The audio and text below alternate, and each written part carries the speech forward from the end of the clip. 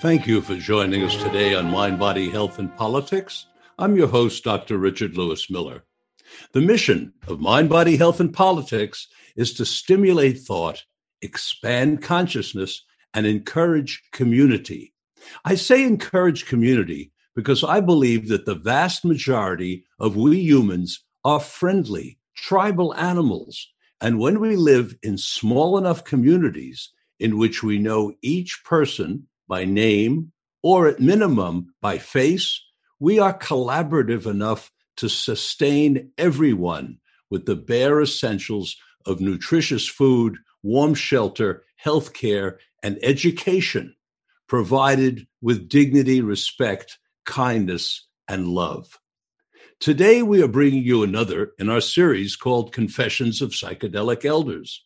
In this series, prominent people in the sciences and arts are going to reveal to you, our listeners, and the world, details of their courageous sub rosa self-experimentation with psychedelics over the past decades. My purpose in creating this series is to counter the decades of disinformation about psychedelics and inform the world that prominent good citizens, contributory citizens, patriots, solid fathers and mothers have risked their careers and their livelihoods in order to learn from psychedelics and advanced science. Our distinguished guest today is Dr. Dean Edell, a pioneer in the field of health broadcasting and my very inspiration for this program. I was inspired by Dean Edell because he had the courage to speak to America with the truth, integrity, and warmth that many of us valued in our doctors. Listeners called in with questions, and they received from Dean straightforward, honest answers. And when he did not know an answer, he said so. And then he said he would find out. And he did. Dr. Dean Edell actually requires very little introduction, for his syndicated radio program aired live for 31 years from 1979 to 2010 and was the second most listened to radio talk show in America for much of the 1990s. The program was also syndicated on over 200 radio stations across the country. His television program, Dr. Dean, aired on NBC beginning in 1992. Going back, Dr. Dean's medical CV included an MD from Cornell University Medical School in 1967, a private ophthalmology practice in San Diego, and a teaching position in anatomy at UC San Diego, all before leaving the practice of medicine in the 1970s to pursue his true love of communication information. During the 1970s, Dr. Dean lived in a vintage bus as a hippie, experimenting with different lifestyles, including organic farming, painting, and the topic of this morning's broadcast, psychedelic exploration. Later, after starting a jewelry and antique shop, in order to supplement his income, Dean served as medical director of the Sacramento County Alcohol and Drug Rehabilitation Center. A coworker introduced him to the owner of a small music station where he would begin his career as the on air actually in those days, personality that America grew to know and love. Concerned with declining scientific literacy in the United States, he railed against pseudoscience and magical thinking, fad diets, and unproven healing methods, while promoting research into the therapeutic use of marijuana and psychedelic drugs. And this was way back. In 2010, Dean retired from media broadcasting and now lives in rural Mendocino County. I am deeply honored to have my neighbor, a fellow member of a growing tribe of psychedelic elders, Dr. Dean Edell, here today. Thank you for joining me today, Dean. Well, my pleasure, Richard. That was quite an introduction. You've done your homework. I forgot half of that stuff myself. Well, I've been a fan of yours for decades, literally, and I was not exaggerating when I said that you've been my inspiration. Uh, Well, that I actually it makes me really feel good. I like to feel that, the beat goes on, as I fade into dust, and that we continue to try to help people understand this very complex world. And it's gotten worse in a way. In some ways, it's been a very confusing period we're coming out of, and dealing with what the whole world has had to deal with in the last year, where science has had to come up against, rampant rampant rumor, and people who just are not sure that what we do and what objective reasoning is about. And it's just been quite an experience. Quite an experience for all of us. So you're in the front lines. I just think being able to talk to people the way you do in large groups is the only way we can fight back and encourage people to try and think clearly and navigate their way through existence. So here we are. yes, and for so many years in your career, Dean, you railed against pseudoscience, as I said in my introduction, and against these fad diets and against these quick fixes and so on. And now, as you just pointed out, we've gone through a period where even more confusion has been put out to the American public, where we had this terrible period where the scientists in our government were saying one thing and the president of the United States was saying something else, and now we have conflict in the country. We have a percentage of the people who still, uh, for political reasons, do not want to cooperate with dealing with the pandemic. It's quite a situation, isn't it? Yes, it's extraordinary. It is extraordinary at the height of our technological powers, and not that science is right all the time or always does the best for us.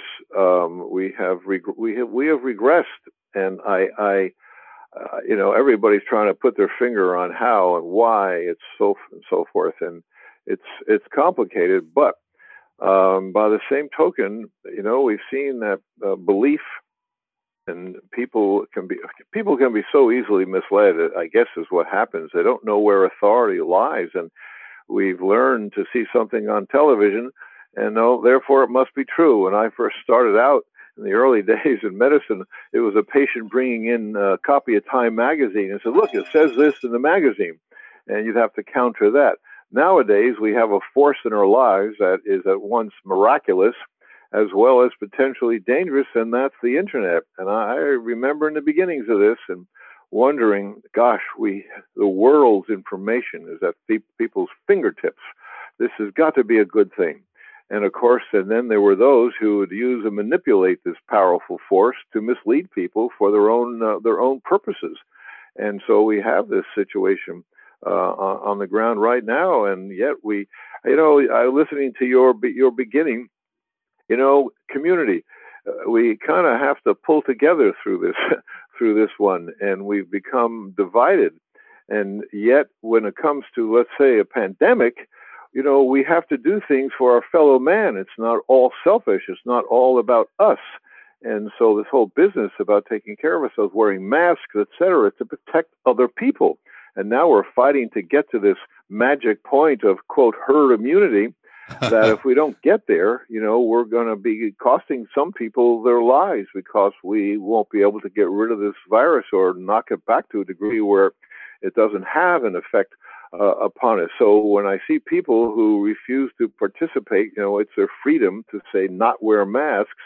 Well, I don't know where's the rest of our freedom to be healthy and to trust our fellow man to do the right thing so we can all fight this. And it is remarkable where it's gone. And Richard, when the pandemic first started to happen, there were a few people I know in, quote, the business, who asked if I wanted to go back on the air and try to be a voice for rationality. And I thought long and hard about that, and I just I just said, I don't know. This is not going to be a straightforward thing like it used to be, and it wasn't easy even in the old days, because some things are just not clear. Some things science just doesn't know the answer, and you can't have an answer. But this thing, the politics of it is what was very, very discouraging, and that made me fearful. And it turned out, I was kind of right. So here we are trying to pick up the pieces, and we're hopefully turning a corner. But that's here, and the rest of the world, the rest of our community of human beings, not doing so well in some places, and that can affect all of us. If countries out there maintain a hotbed of this particular virus and its further mutations, then we're threatened again because we didn't pull together and didn't do what was best for the entire community of the world. So these are very, very tricky times. What can I say? This issue of community is paramount for me, Dean, because on the one hand, you and I live in a wonderful community where there's a tremendous amount of cooperation, as you know. I was involved in starting something here on the North Coast called the COVID Response Network, which if you are not familiar with, you might check out on Google. Mm-hmm. And we managed very early on in the pandemic to get people to mask up and socially distance. And as a result, our local hospital, which expected to be overrun, Dr. William Miller was on the program here a few weeks ago, and he said they fully expected to be way overrun. And we never even got to full occupancy because we did a focus group and we achieved 96% cooperation with locals with regard to masking and social distancing. And that is really phenomenal. And it's a huge amount of cooperation. But as you know, at the very same time, on the national level, we still have a significant percentage of people who are both refusing to mask up and socially distance and now are refusing also to get vaccinated. You've been in retirement now for, I believe, about 10 or 11 years. Isn't that correct? Since 2010? Yep, I have. Yeah. What do you do? I must say it again. Well, I mean, I'm aware of how almost inordinately hard you worked for 30 or 40 years, because I do this program once a week. You did your program 5 days a week for that entire time. It's a phenomenal piece of work. People have no idea how much work is involved in broadcasting 5 days a week. I am just, so impressed. And then I know you mentioned to me when we were talking off air that you broadcast for 10 years right from your home here in Mendocino County. Yes. I dropped out of medicine in the old days, tune in, turn on, drop out, that routine. I do. And I walked out of I had a surgical subspecialty practice in eye surgery, as you mentioned, and I was kind of unhappy with it. And I thought I'd just take a break. A medical career requires, arduous year after year after year. So I had spent 12 years every year knowing where I was going to be and what I was going to do. I just thought I'd just opt out for a little bit of freedom and bought that bus. And I really didn't think I would ever go back to medicine. I didn't really want to. There was a flaw in the whole way it was practiced. And it was like 8 years later, really, that I wound up serendipitously, as you mentioned, meeting this person in what we euphemistically would call the drunk take back in Sacramento. I had a cousin at a radio show and thought I spoke English and not medicalese, and that began all that. It was out of the blue, unexpected.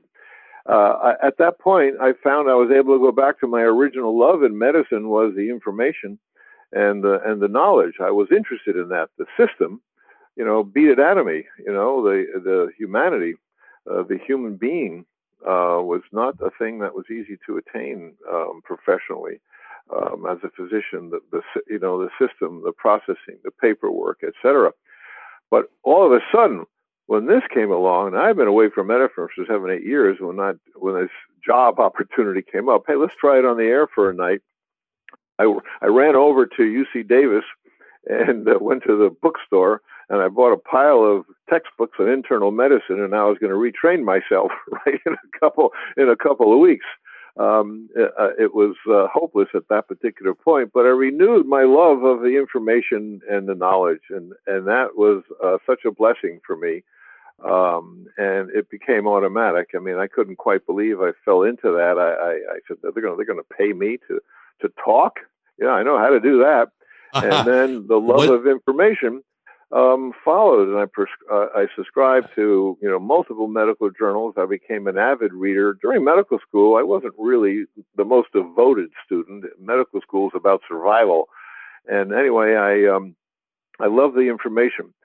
And yes, there's a lot. People do not appreciate how much work goes into this, just launching a radio show every day or once a week.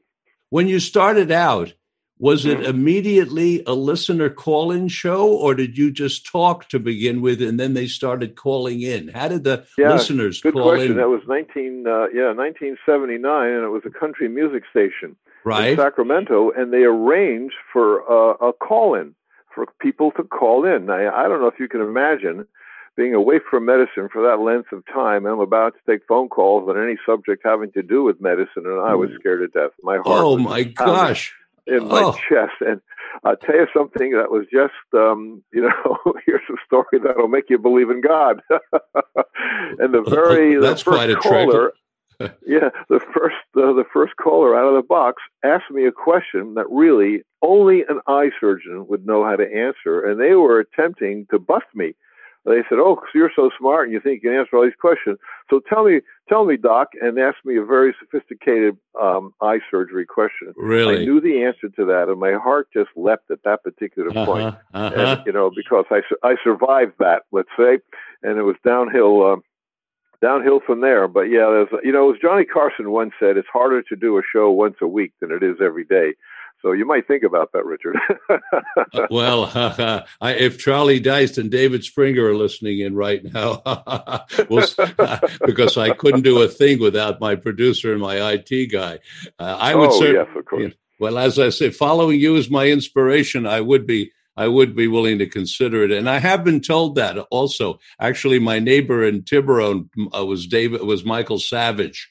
And you're kidding. No, he was my next door neighbor. And he said the exact same thing. He said, "Richard, if you want to go somewhere in radio, you've got to do 5 days a week. You're never going to get anywhere, just 1 day a week, because you don't build any momentum." I understand that.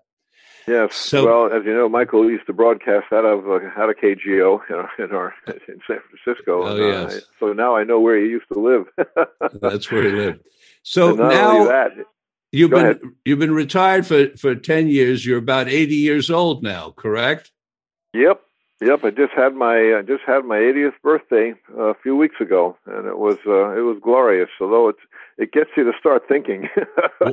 What is your birthday? March 26th. My birthday is March 29th. You're kidding. My wife's birthday is March 21st. I met her on my birthday, March 29th. We were married on March 25th. Oh my gosh. And you're presently married, and you're living with Sharon, I believe. Yes, that's right. We've been together 30 years, and I'm not afraid to admit to you something, that she is my fifth wife, and I finally got it right. I went to all boys school in high school. I think that's where the problem started. Where was that? In New Jersey. Well, I'm going to share something with you. Jolie is my fourth wife, and I finally got it right. And I went to an all-boys high school in Manhattan, Stuyvesant High School, and I think that's where my difficulty came from. You went to Stuyvesant, yes. Well, and all kidding aside, I was terribly. I mean, I'm a child of I was born in 41, obviously, and I don't know, if you kissed a girl, you married her in those days. That's all I can remember. Oh, that's very funny, Richard. Yes. Well, I'm extraordinarily happy. A good relationship is primary, I think. Well, we came out And of the same. We came out of the same era. I graduated from Stuyvesant in 1955. You must have been right around that time. yeah, yeah. Oh my gosh. Okay. Yeah. Well, that's it. And And finding this part of the country. I came up here as a hippie in a bus. And found this little town back in the 70s, and I had to leave in 79 to take up the career that I had. And when my wife and I met, well, we knew each other as friends way back when, and she lived up here in Branscombe with her ex-husband managing the UC Berkeley Reserve. And how lucky could I be to meet a woman who would live up here? Because I said, this is how I wanted to live. And it has a part of the subject we'll get to, is some of my psychedelic experiences. And so first thing we did when we got together in 1990, we started looking for a property up here, and something just fell in our lap. And I said, oh my gosh, this is where I want to live, where I want to die. The whole deal. So we are very compatible for this kind of a lifestyle, and it's been a very joyous experience. What can I say?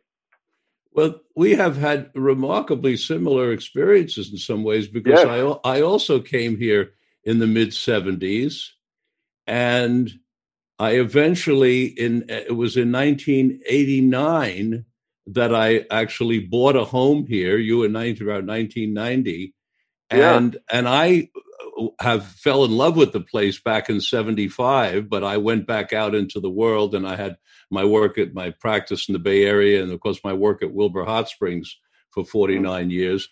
But I also have found someone who is happy here, living very remotely. I mean, we are more than happy here. We are so appreciative and grateful that we've had the good sense to be here all this time.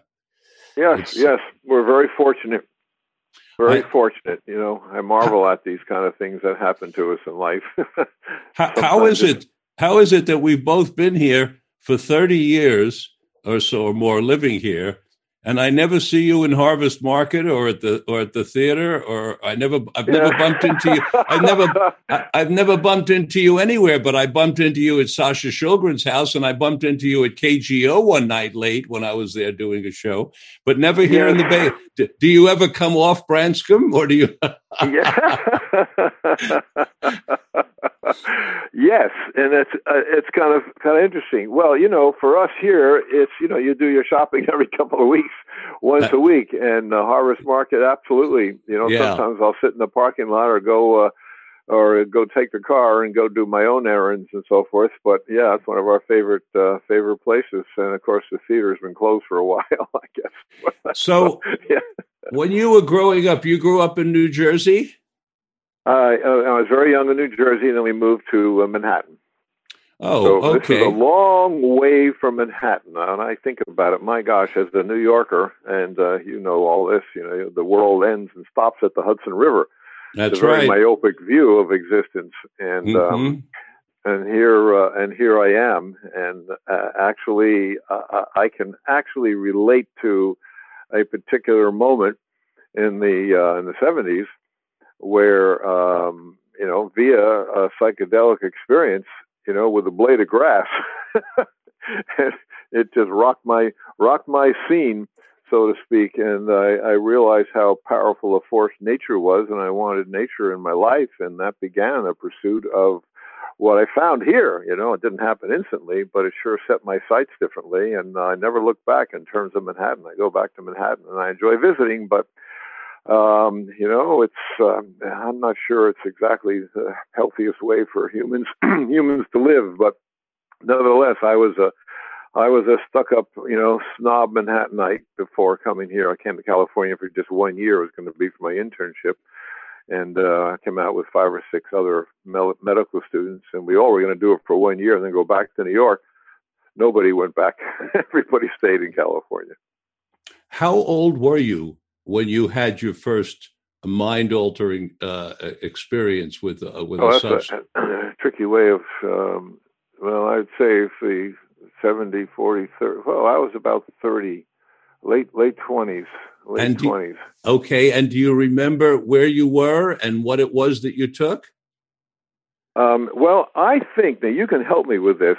Back in that era, in the late 60s, and the very early 70s, there were a variety of things on the market, which I suspect were not what they were supposed to be. In other words, I don't think you could buy in a capsule psilocybin or mescaline. I think everything was just LSD and, laced, vitamin C or something else. So I suspect it was definitely LSD, and it was not. It was strange. The first experience was not in nature, and it was a group of us going to a rock and roll concert. And let it be said, that changed my musical tastes for sure. At that time, that was quite an experience. Afterwards, I didn't like being in large crowds and taking a psychedelic substance, and I think you would probably agree with that, especially the protocols nowadays in research and therapy with psychedelics, which I'm so thrilled to see. But I started. It would be in nature. It would be, with one other person or a very, very, very small group. I remember once with my sister and brother-in-law and stuff like that. And those were where the miraculous things started happening. It was certainly a fun thing, and I certainly have met people in that uncontrolled environment who enjoyed psychedelic experiences, but for some people it turns into, let's use a tough word here, spiritual experiences, and as well as joy. But it was in nature that those experiences happened for me. The size of the group for myself, in relation to what you just said, is either one, me alone, myself, or one other person. Anything larger than that is not of my taste. Because no, I think it's risky. Also, I've seen those situations, and I agree with you. I would say 90, maybe 98% of the time with one other person, and that's enough. That's enough. Yeah, I learned very quickly that for me, psychedelic substances are maybe sacramental might be the word. It's for inner space work and sometimes for enjoying the outer world, but in a very special, as I said, a sacramental way. It's not a recreational experience for me. It might be because I'm a serious kind of guy and I should be more frivolous, but it's not been, and that's how it is. So after that, the initial experiences you had then were positive enough to for you to want to continue. So could you tell us a little bit more about the next step? What was the next step in the development of your experimentation? Where did you go after the one? Yes, well, at first it was about also closing doors. I had one kind of paranoid experience in the early days of a couple of concerts, which was a habit at that particular point. It wasn't too long, but being in a corridor, being enclosed, so I also knew, the other side. Now, our generation sometimes gets condemned for this quote self-experimentation, but that's all there was. And I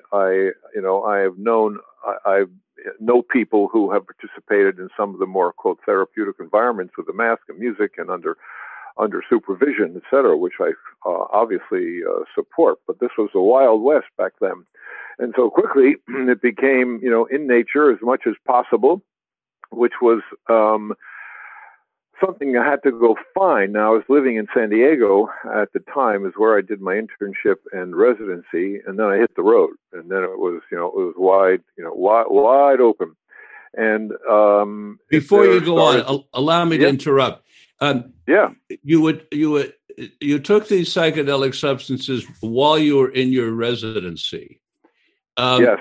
Were there other residents that you were able to share the experience with verbally, to talk about? Did you know other people who were doing the same, or were you alone in this isolation? Yes. No, that's a very good question.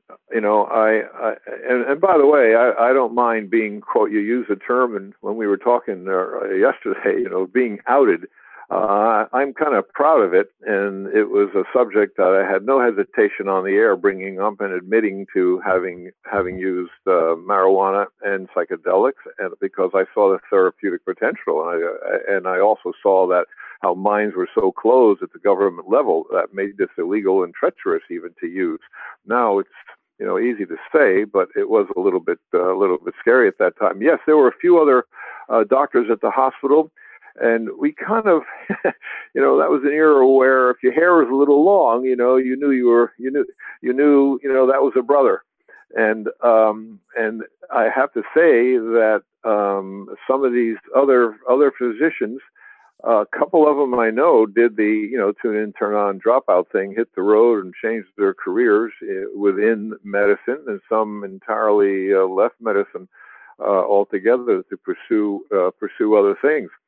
So nobody quite, there were textbooks, and there was a lot being written at the time about the experience. So I think it separated into people who just, hey, this is fun, and I guess recreational might be the term for it. And there were other people who were more serious about it and saw the potential of this for human enlightenment. And I saw that split, early on, and some people lost interest after that.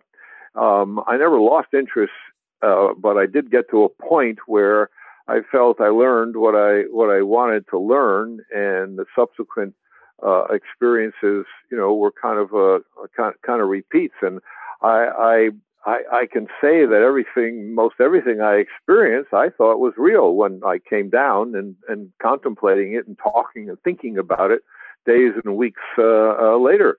So I kind of like, you get to a point, where, okay, and I've learned this, and yet, infrequently in the subsequent years, I would do it in very special circumstances. I certainly have a few times, in the Branscombe area, having all this land, and it's always joyous and positive. And that, by the way, when you talk substances,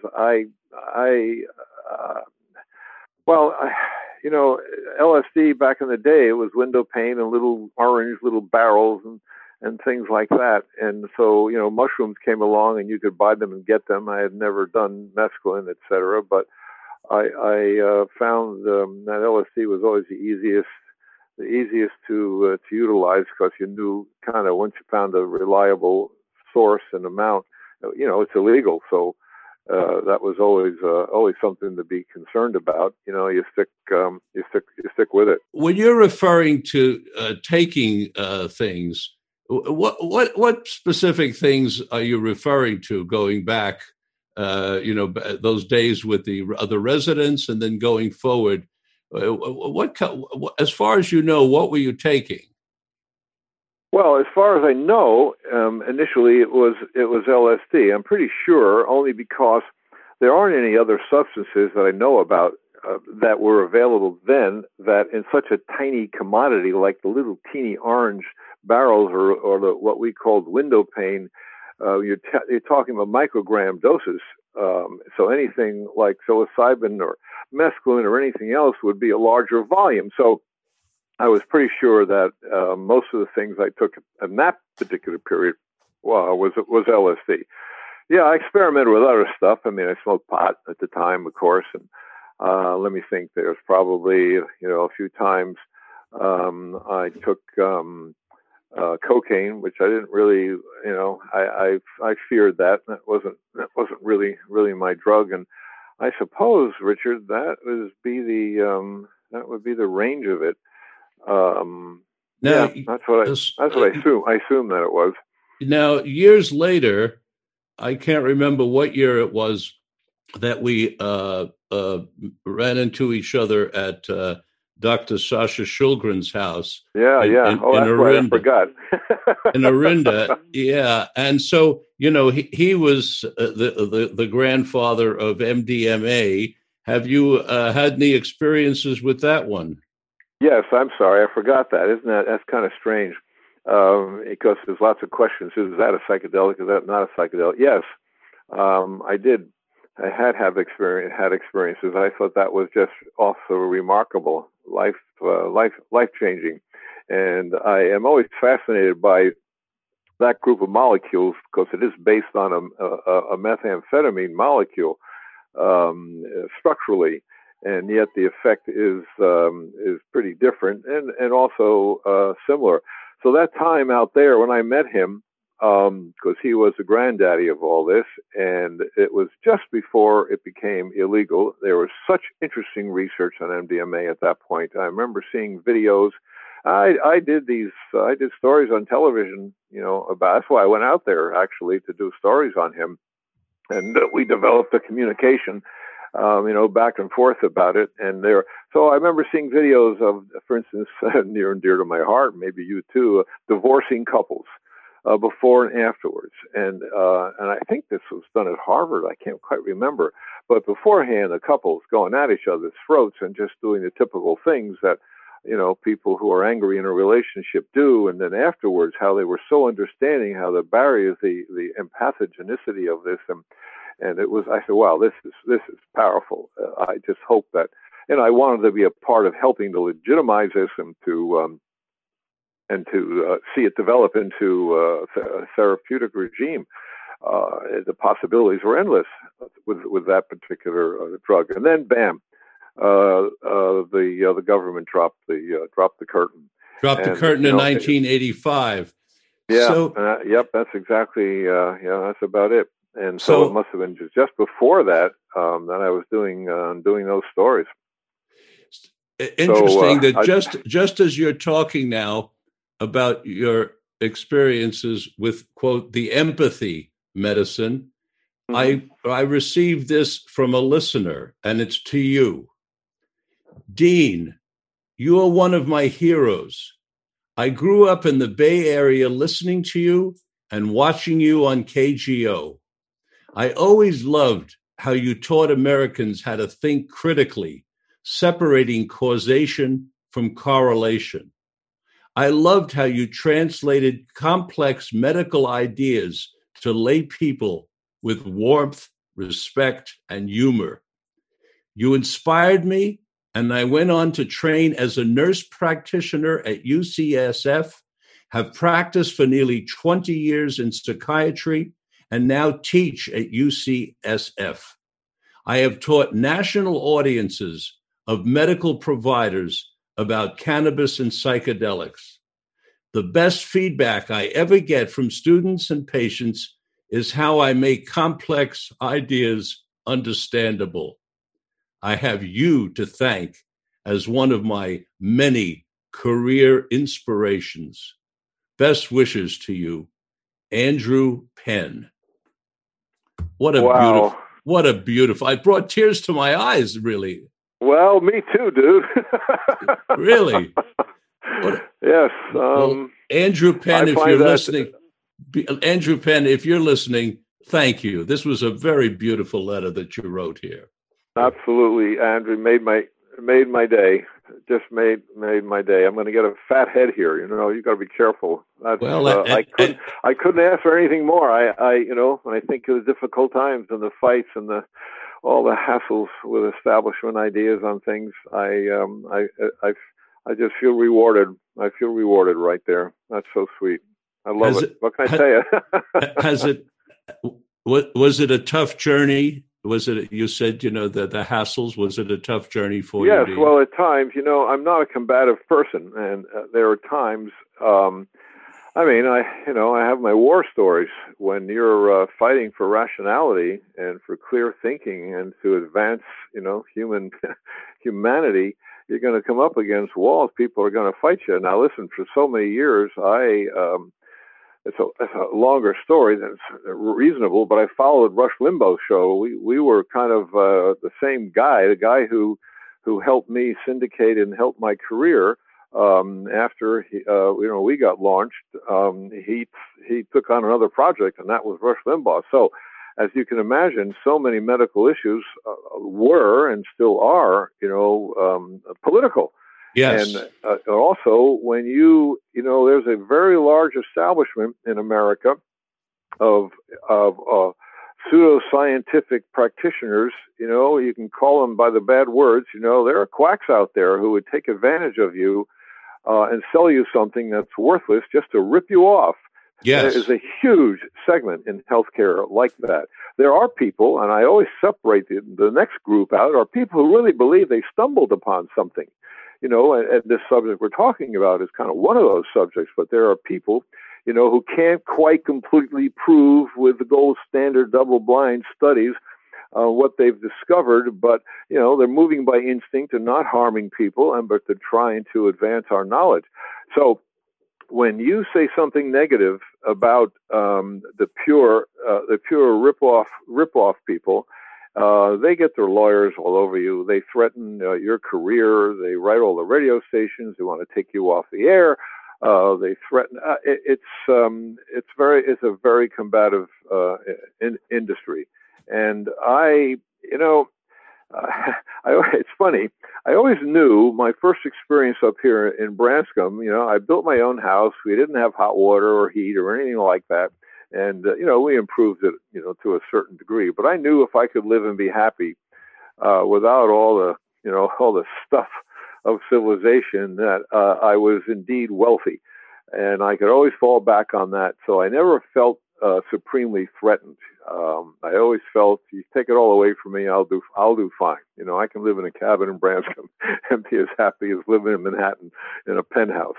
Those battles were discouraging or frightening, but, I wasn't a kid either. So, I had large media companies behind me to defend me, et cetera. And, one of the hardest things, Richard, and thankfully you have immunity from this and you're doing the right thing, is your advertisers. When I went on the air, a lot of the, let's just say, more questionable practitioners, et cetera, would take ads out on my show advertising things that were worthless, from the lose 10 pounds overnight to all kinds of stuff. And I couldn't control that because the show is airing in at one point 400 stations. So the local stations would sell ads for a local practitioner who's peddling something that's phony. And there's no way to do that. So I started a policy on air where if there's you hear any advertisement on my show for a product, could you call and ask? I'll tell the truth. Whoa, did I get into trouble for that? Because in New York, there's people who make a living selling advertising on a national show like that. And they get mad at me because these people pay money to place their ads for questionable products. So anyway, I have my war stories. Dean, in 1972, I closed my very successful clinic on Sacramento Street near Children's Hospital in San Francisco, and I moved to Wilbur Hot Springs. And I hardly had running water, and there was no heat. It sounds very similar to what you're talking about. The same year, by the way. Was it the same exact year? And, yeah, well, I dropped out of med at 72. I had my son, who's now pushing 50, obviously, and in the bus, he was kind of born and raised in the bus, and we took off. In that regard. That's so interesting. Yeah, my oldest daughter, Sarana, who's a prominent yoga teacher now, was born at Wilbur Hot Springs, not quite underwater in the Middleton water, though we considered it. But she was born there in 1975. And here's what I think you'll find interesting: for 20 years at Wilbur Hot Springs, I lived in a room that was 10 by 10. That was my and I said the exact same thing to myself that you did. I've never heard this from another person. I said, I can be happy living my life in a 10 by 10 room and with very little heat, but I got the water running, and I'm a wealthy man. I've got a family, and I'm a happy guy. And so no matter what, and then I went out into the world in '79. You may have heard, and I started the International Coke Enders Alcohol and Drug Program, and I went out really went out into the world with a vengeance for a while before I came back. But the whole time, I always knew that no matter what happened, I could go back and live in that 10 by 10 room, and it would be fine. Yes, it's a wonderful thing. It is a wonderful thing. And my question to you is, to what extent do you believe that sense of security with living, if you will, minimally, but in some ways maximally in terms of heart warmth, did you learn that from your psychedelic experiences? I can answer that easily. A lot of that. Because talk about that. Yes, talk about that, please. How it affected your value system. Well, I tell you something. It started out with something that is, it's now almost a cliche with psychedelic drugs. There is my fundamental, quote, spiritual beliefs may not mesh with everybody's. I try to be practical and scientific about it, but certainly it is obvious that we are the stuff of stars, and we are every atom in our bodies is borrowed from Mother Nature and from the universe. And a lot of my early experiences with psychedelic drugs was an emotional feeling that matches that. It's one thing to say it intellectually, because intellectually it is true. So we die, our molecules return, and our carbon goes out there, and that's it, and it gets reprocessed and rebuilt into other beings. But feeling that oneness was quite something, and that becomes the beginning, I think, of emotional security in a way, because it's something you can always tap into, no matter what the world does. And it just is a reality. So from there, in terms of pursuing nature, which was, it's a journey I take every day. I got up this morning, we sleep outdoors here, and in the summertime, my wife and we just love it. We get up in the morning, and it's just endlessly fascinating, whether it's the wildflowers are now coming up or the birds, whatever. So nature became very, very important to this city boy. And through nature, you learn how really simple life can be, and it is on this planet for so many people. They may not have the abundance and the other parts of it where we have to be practical, like I get to go to Harvest Market a couple of times to buy food. I've tried. I moved up here as part of the Back to the Land movement, and I sense you too. And yes. We learned to garden and to grow things, etc. We also learned how difficult that is as an individual, and that's where we learned about community.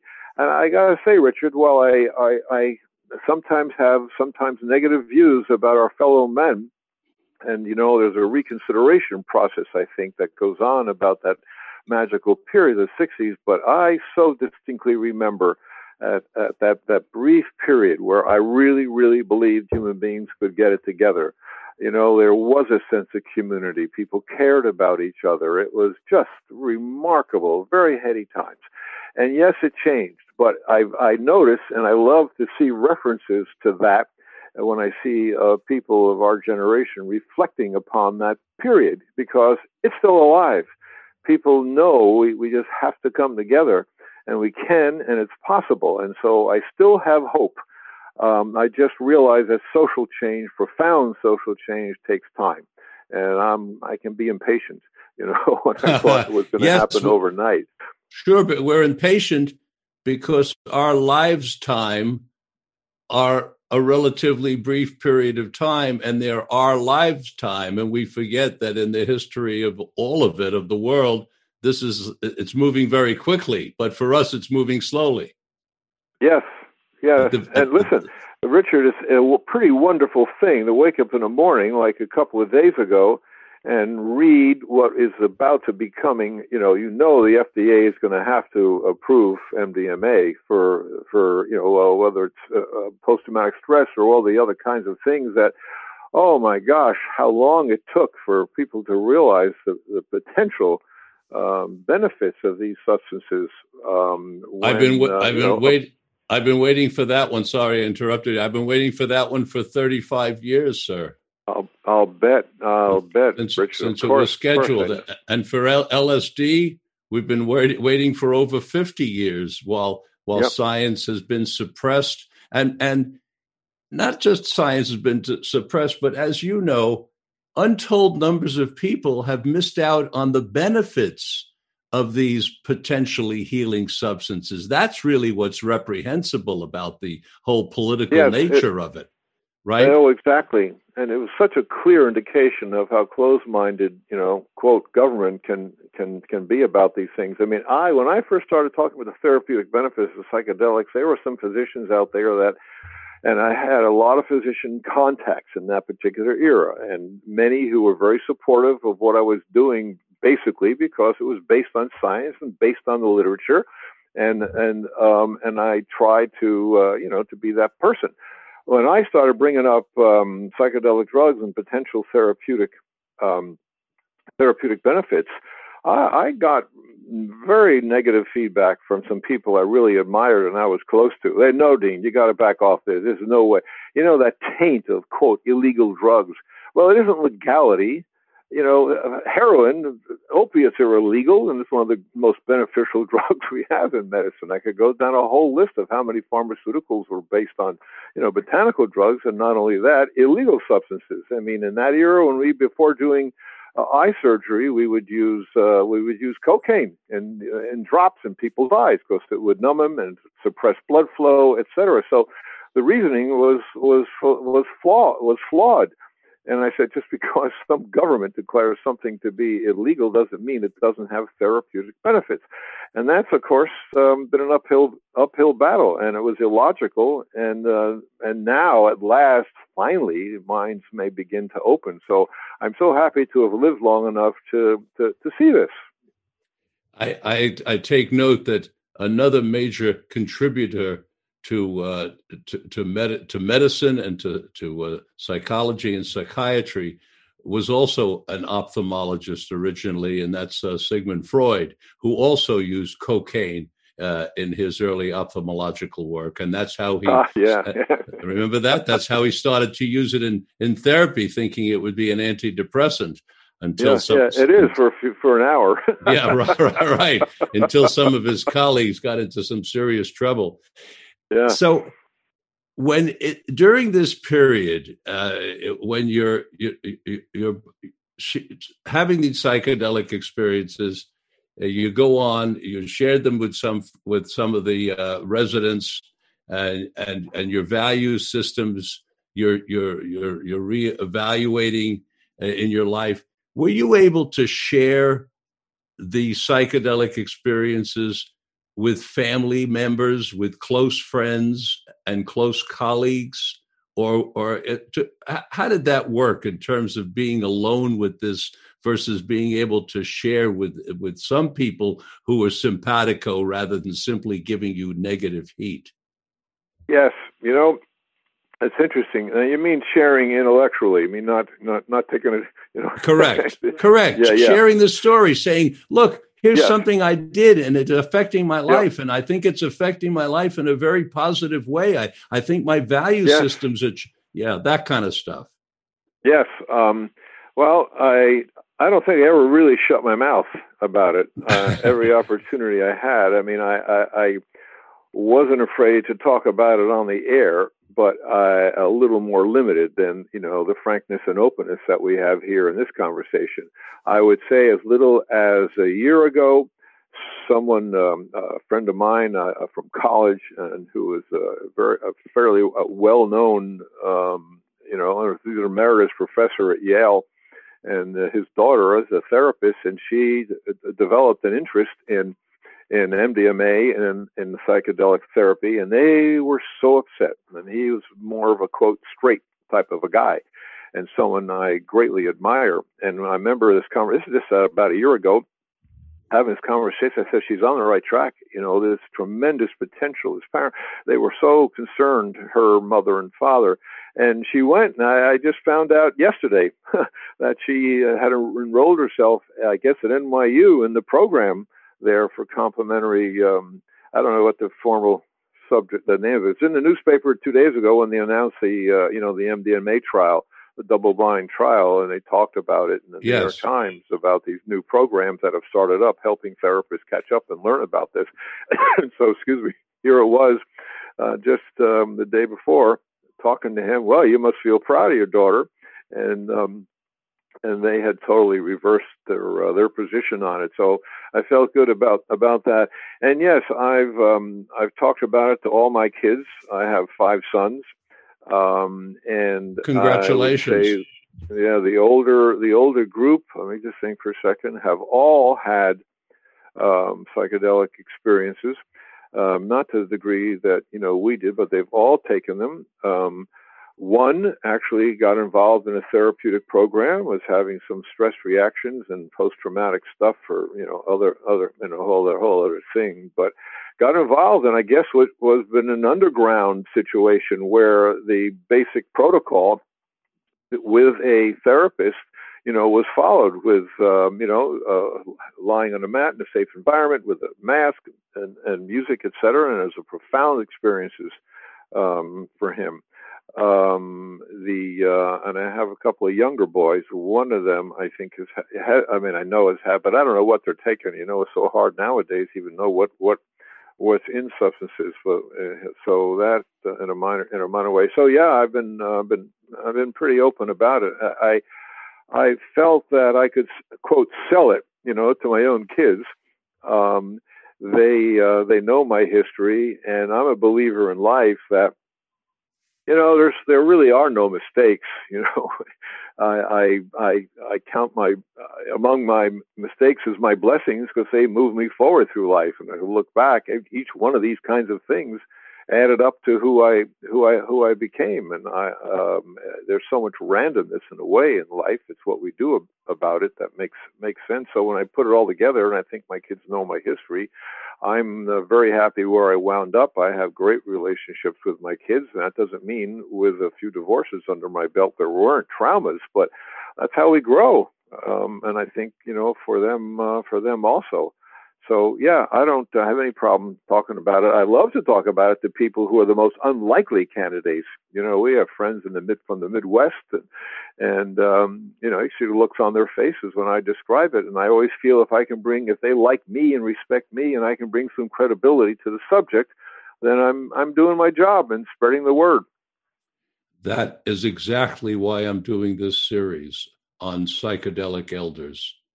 Exactly what you just said, so that the public can realize that contributory good citizens think well of these substances in terms of their potential for healing and for personal growth, and have had these experiences themselves, just as you and I have. And hopefully we will get the word out, because I'm very pleased, of course, that the phase 4 trial with MDMA has gone through, and it looks like we will make progress towards some form of licensure. What that look like yet, who knows, because of the political situation, and which is so deeply concerning. I hesitate to even get into that whole topic because it's so deeply concerning. Yes, and exactly what I'm talking about. Do you have you written as well as spoken on television and in radio? Have you written about your psychedelic experiences?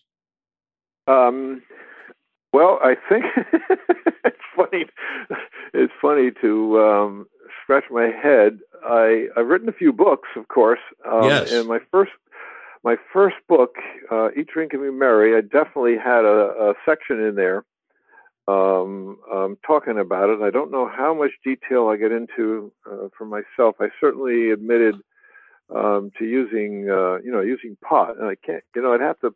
It might sound strange to people to think, gee, the guy can't even remember what he wrote in his own book. But no, it doesn't sound strange. I read your book, and I can't. Good, okay. I read your book years ago, and I can't remember, and that's why I'm asking the question. Otherwise, I would be able. I'd quote right from your book. Yeah, no, I would not have. I wouldn't have backed off, and so I know. I know I wrote about drug use, and I'm pretty sure. Now I'll go after the program here. I'll go look it up to be sure. I wouldn't hesitate. I wouldn't hesitate. What about your folks? What can you tell us about how your folks? What were their thoughts and reactions when you would talk openly about these? Very substances? Interesting. I've taken a few unpopular stands that would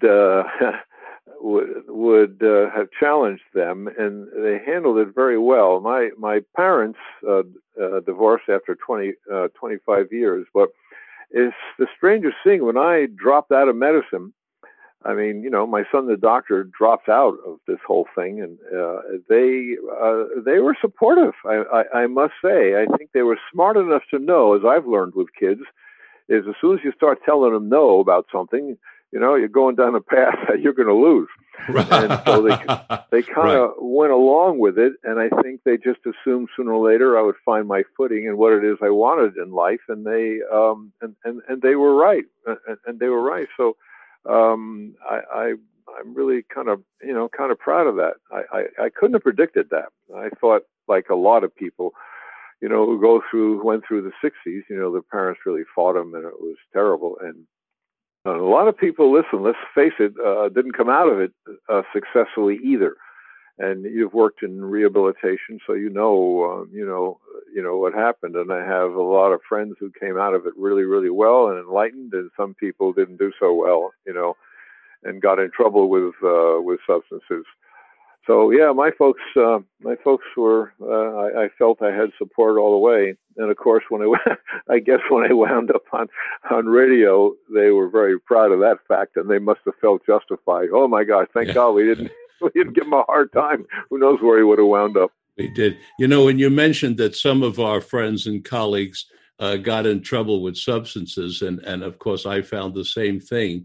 The substances that people got in trouble with, in my experiences, were not psychedelics. They were mostly alcohol, and for a certain period there, cocaine. I would say those were the two that people got in the most. And I would put alcohol as the number one culprit. I think alcohol is the unsung malevolent substance in our culture, and it has been for hundreds or thousands of years. But I was really affected. I don't know if you saw the Lancet article a couple of years ago, where they did a longitudinal study, and they had, I think, tens of thousands of subjects, and hundreds of scientists were involved. And they published it, I think, in 2017 in Lancet.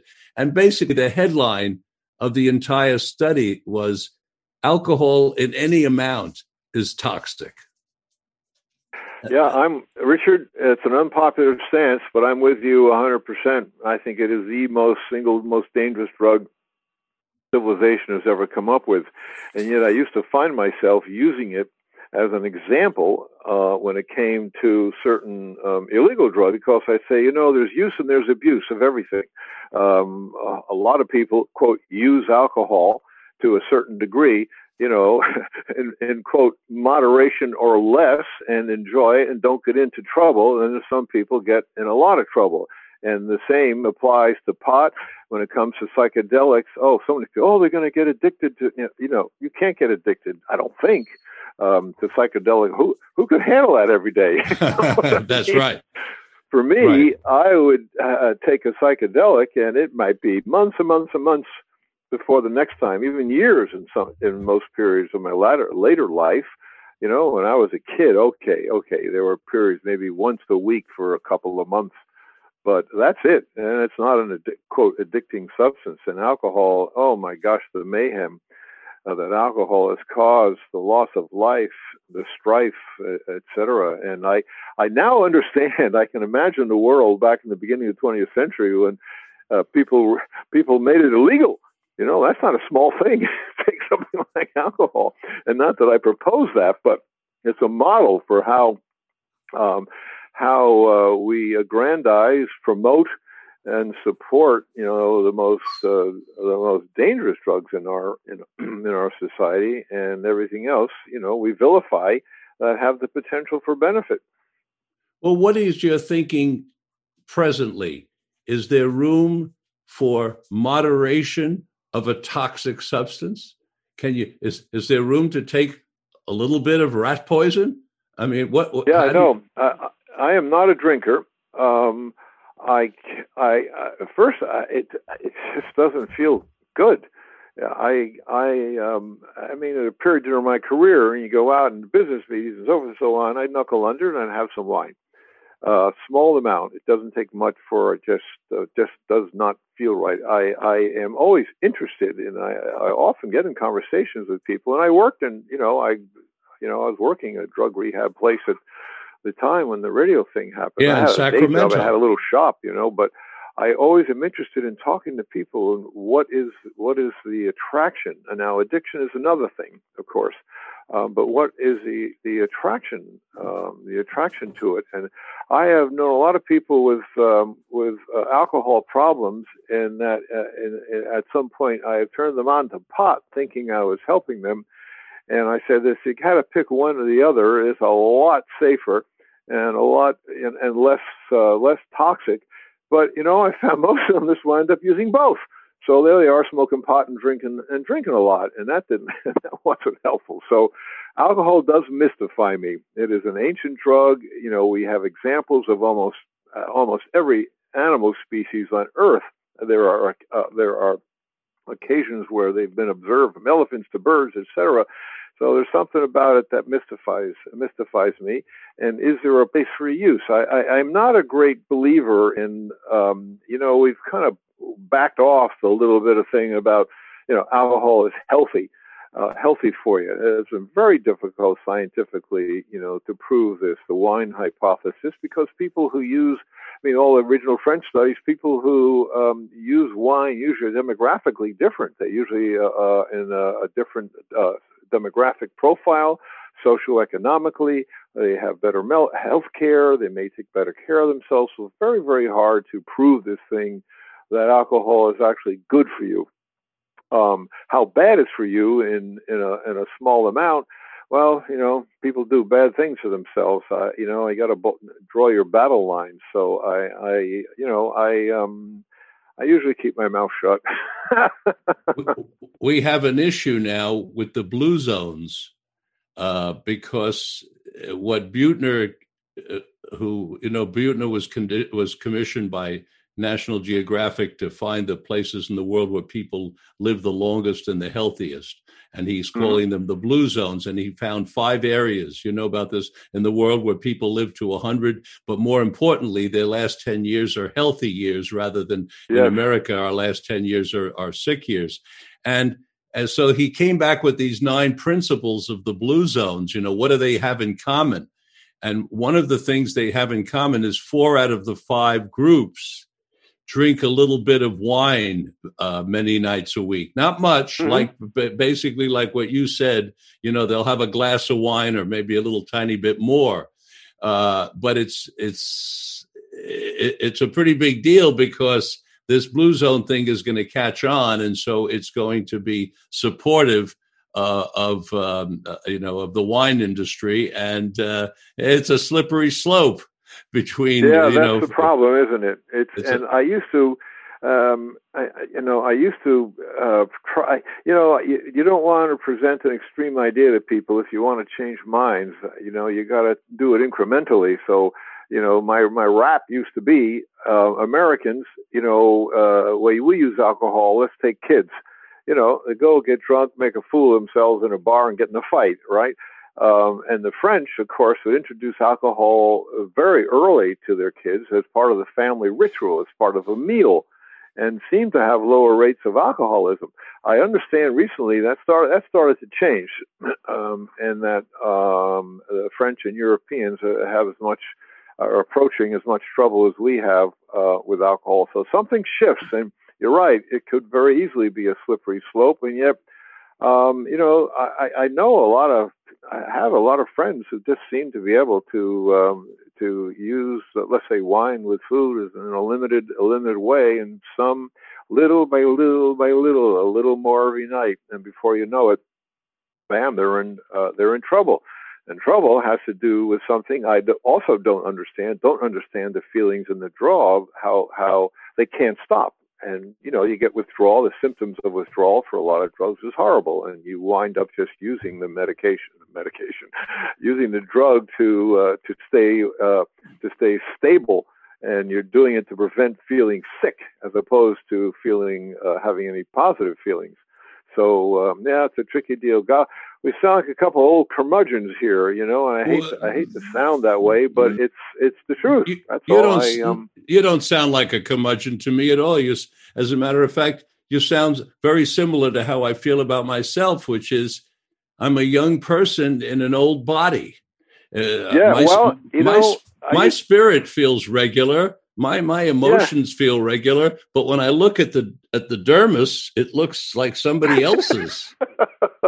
I used to question my father a lot about this, how he felt. He said nothing has changed inside of his head, and it was just, getting out of bed in the morning, he kind of get lubricated a little bit to get those joints working. Yeah, that's a blessing. Getting back to alcohol and what you've noticed, it's what I call the creep. Most everything in life has a creep. Very little stays exactly the same. So if things either creep and get more so, or they get less so, and that's what I think goes on with things like alcohol, and which is you start with a little bit, but then there's a sort of a creep to have a little bit more, or maybe you ate a little bit more, so you want to wash it down with a little bit more. But if you do it enough nights in a row, like, when I started running, I could only run, and I was in my 40s, I could only run like 100 yards.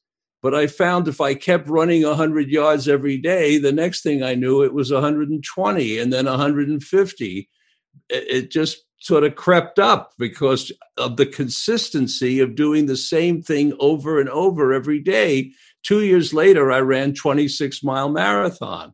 It was good for you. Yeah, but it wasn't like a big, a huge effort. The effort was really getting out there to do the 100 yards to begin with. Yes. Once I did that every single day, it just sort of it was a creep, just like the creep with alcohol, creep with so many things in our lives. And I've sort of taken that as a lesson in life, that if you do something enough days in a row, regardless of what it is, it's like it goes from the floppy down into the hard drive and gets imprinted in there. And then it becomes something you just do. It's just part of what you do. And then it very often increases. You just do more. I like, I totally agree with you. I mean, for the good and for the ill, that creep is how you get people to do the good things in life. And it sneaks up on you.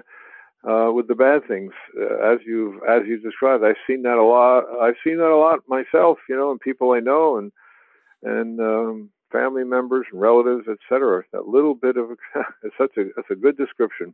Good description.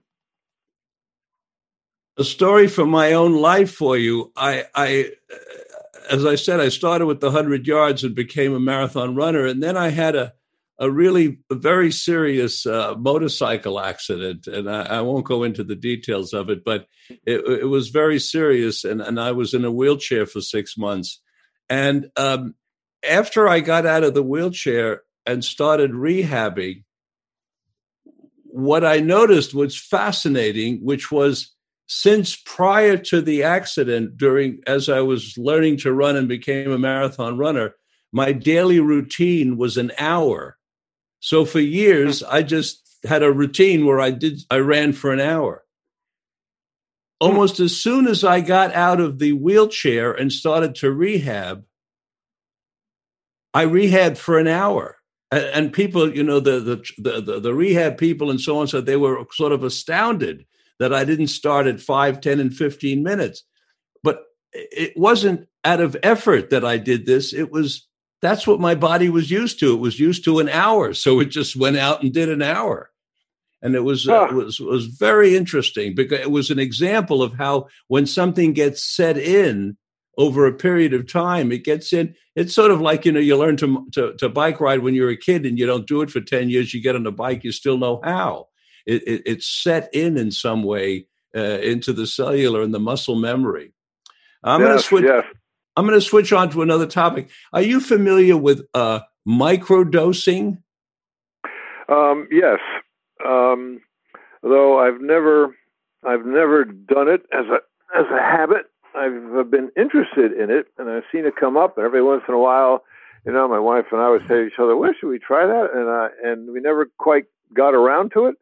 And I find it a fascinating subject, and I don't have a scientific opinion because there's been contradictory evidence there. I know, well, you know more about it than I do, but that recently they tried doing it with a placebo, et cetera, and they weren't really sure whether they were seeing an effect. But I didn't think it was standardized enough that I could draw an opinion in terms of dosage. And I mean, again, something illegal.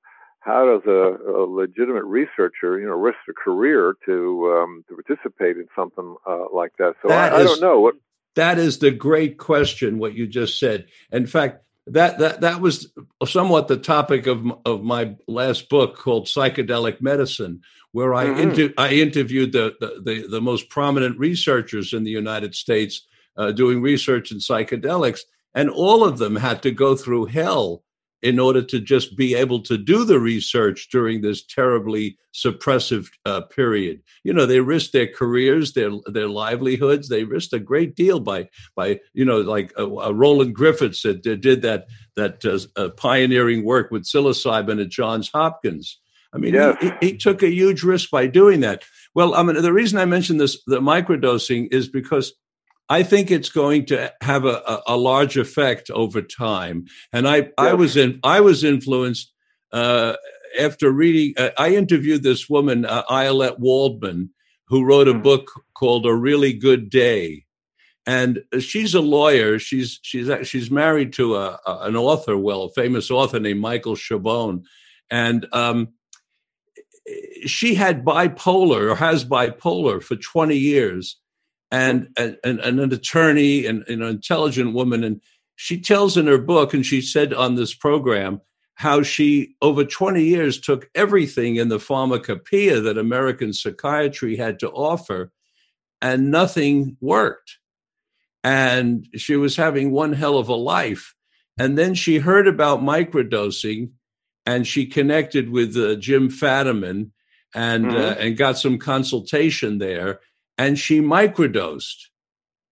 And she tells the story of how at the end of a day, in retrospect, she says to her husband, "I just realized that I had a really good day."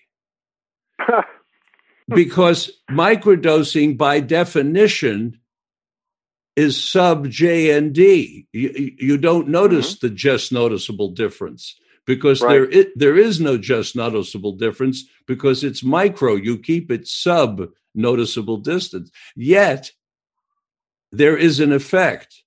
So I will share with you openly now on the program that I have, since interviewing Ayelet, I've done quite a bit of experimentation with microdosing, and it definitely has an effect, and it's definitely a positive effect.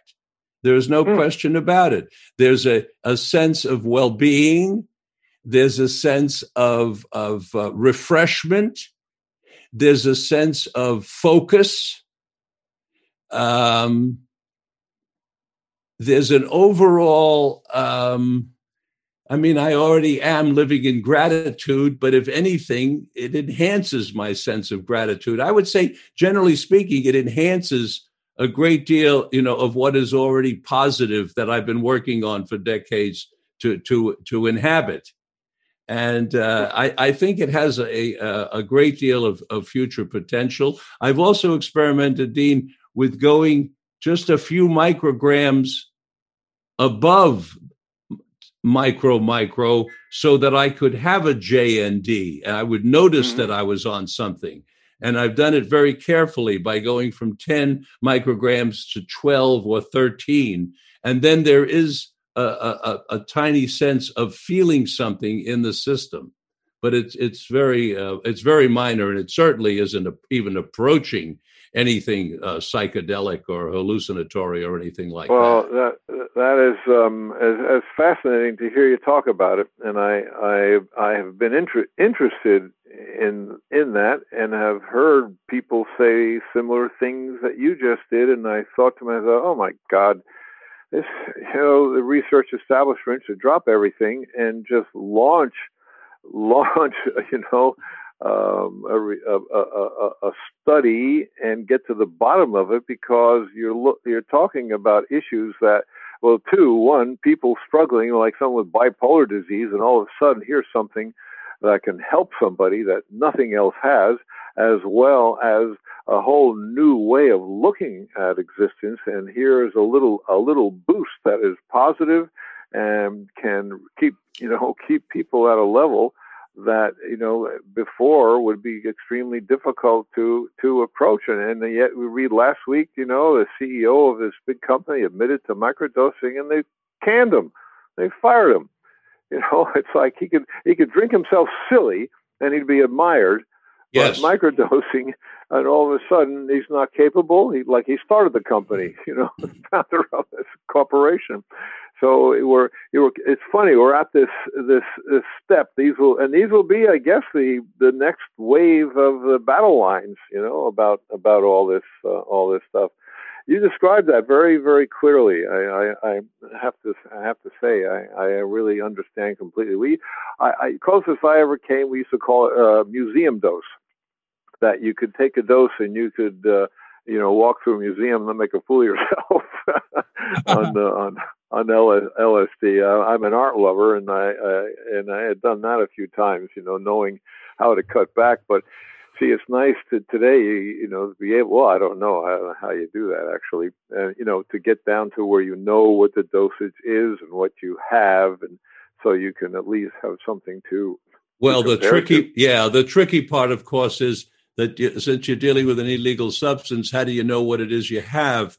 But there are people who have been over the decades making clean LSD, and the method that's used for creating a microdose is to take the standard 100 microgram dose of LSD and cut it 9 times, so that you have 10 micrograms.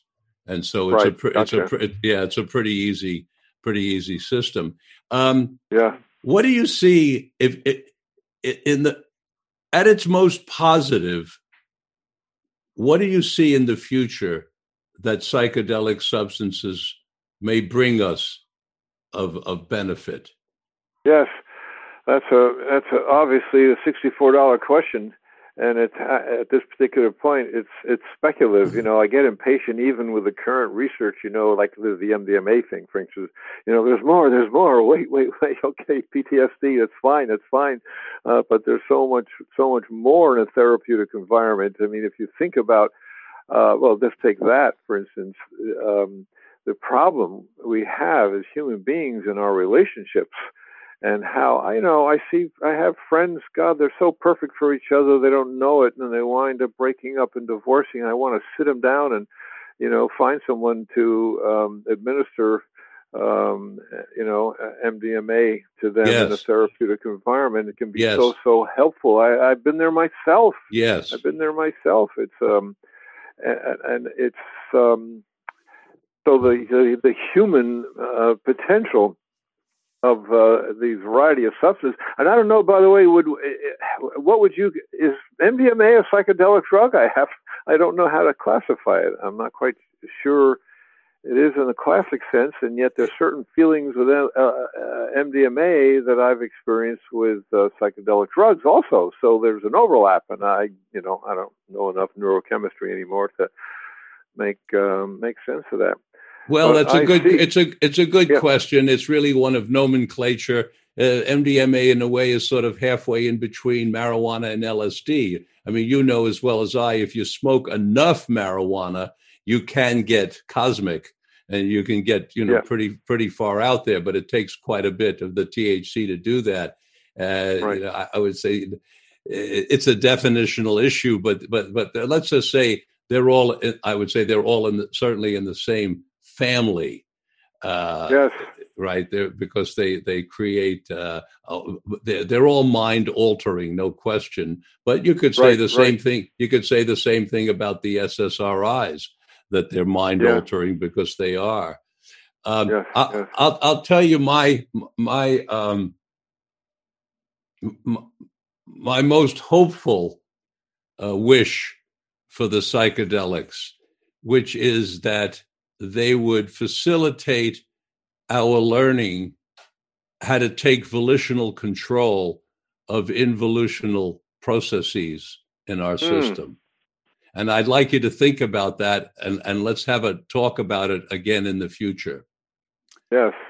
Volitional control of involutional processes. Yeah, I think you described, I guess, what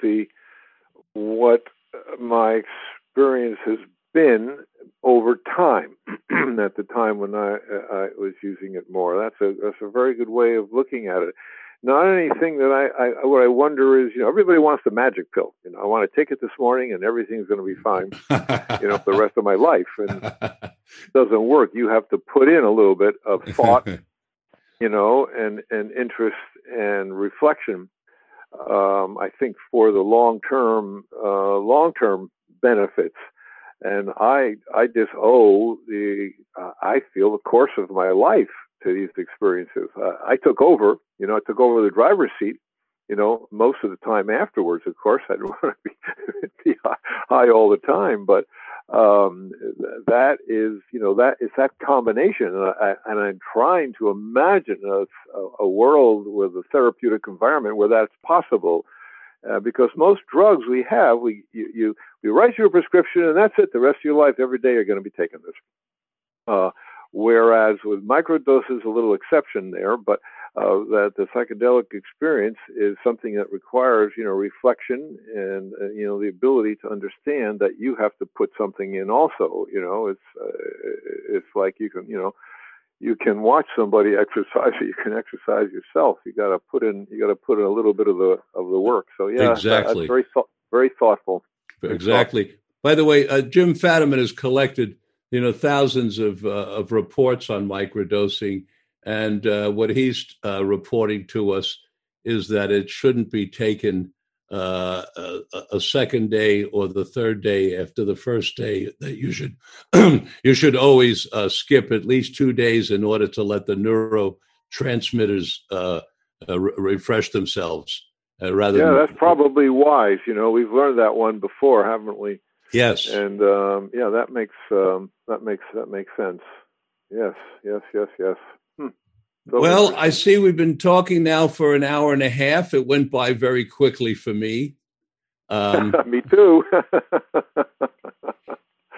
We have a lot in common, don't we? We do, and I look forward to continuing.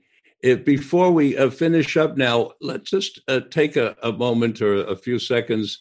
A moment's a long time on radio, isn't it? As you know, take a few seconds to reflect. If there's anything that you'd just like our listeners to hear before we say goodbye to them for now. Well, I would say keep the faith. And life continues to get better and better and better. I wouldn't trade this current point. Many people just fear, getting older. Leave the wiser part out of it, but we do get wiser, and it's hard to avoid actually.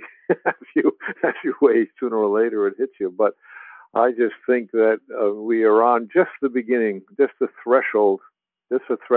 So think I just think we need to think positively and continue the nascent effort that we're seeing around the world, where people recognizing that some of these substances are going to be very beneficial in ways we never could have predicted. Well, thank you. Thank you, Dean. It's been an honor and a privilege having you today here on Mind, Body, Health, and Politics, and to be able to talk with you this way. And thank you all for joining me for today's broadcast of Mind, Body, Health, and Politics, with special thanks to our producer, Charlie Deist, and our IT specialist, David Springer, who, working together as a team, really make this broadcast possible. This preceding program was brought to you by the Thanksgiving Coffee Company of Fort Bragg, California. The founder of Thanksgiving Coffee, my friend Paul Katzeff, is a social worker from Brooklyn and a political activist who has literally improved the lives of millions of coffee growers around the world by getting them some of the money that is made from selling coffee. Prior to Paul, they got hardly anything. Paul has created 3 special Mind, Body, Health, and Politics coffee blends. Soon, he's adding a CBD blend. Paul donates 20% of all internet sales of the 3 special Mind, Body, Health, and Politics blends to the COVID Response Network. Check it out on Google. It's a nonprofit 501c3 whose mission is to protect California's North Coast from COVID. So go to the Thanksgiving Coffee Company website, buy some Mind, Body, Health, and Politics coffee, and support the COVID Response Network, which is literally sparing injury and saving lives, as well as serving as a model for other community-based programs, health programs around the country. Please join me again next Tuesday at 9 o'clock Pacific Standard Time for our next stimulating broadcast. Until then, this is Dr. Richard Lewis Miller reminding you that good health is worth fighting for, and it's essential for life, liberty, and the pursuit of happiness.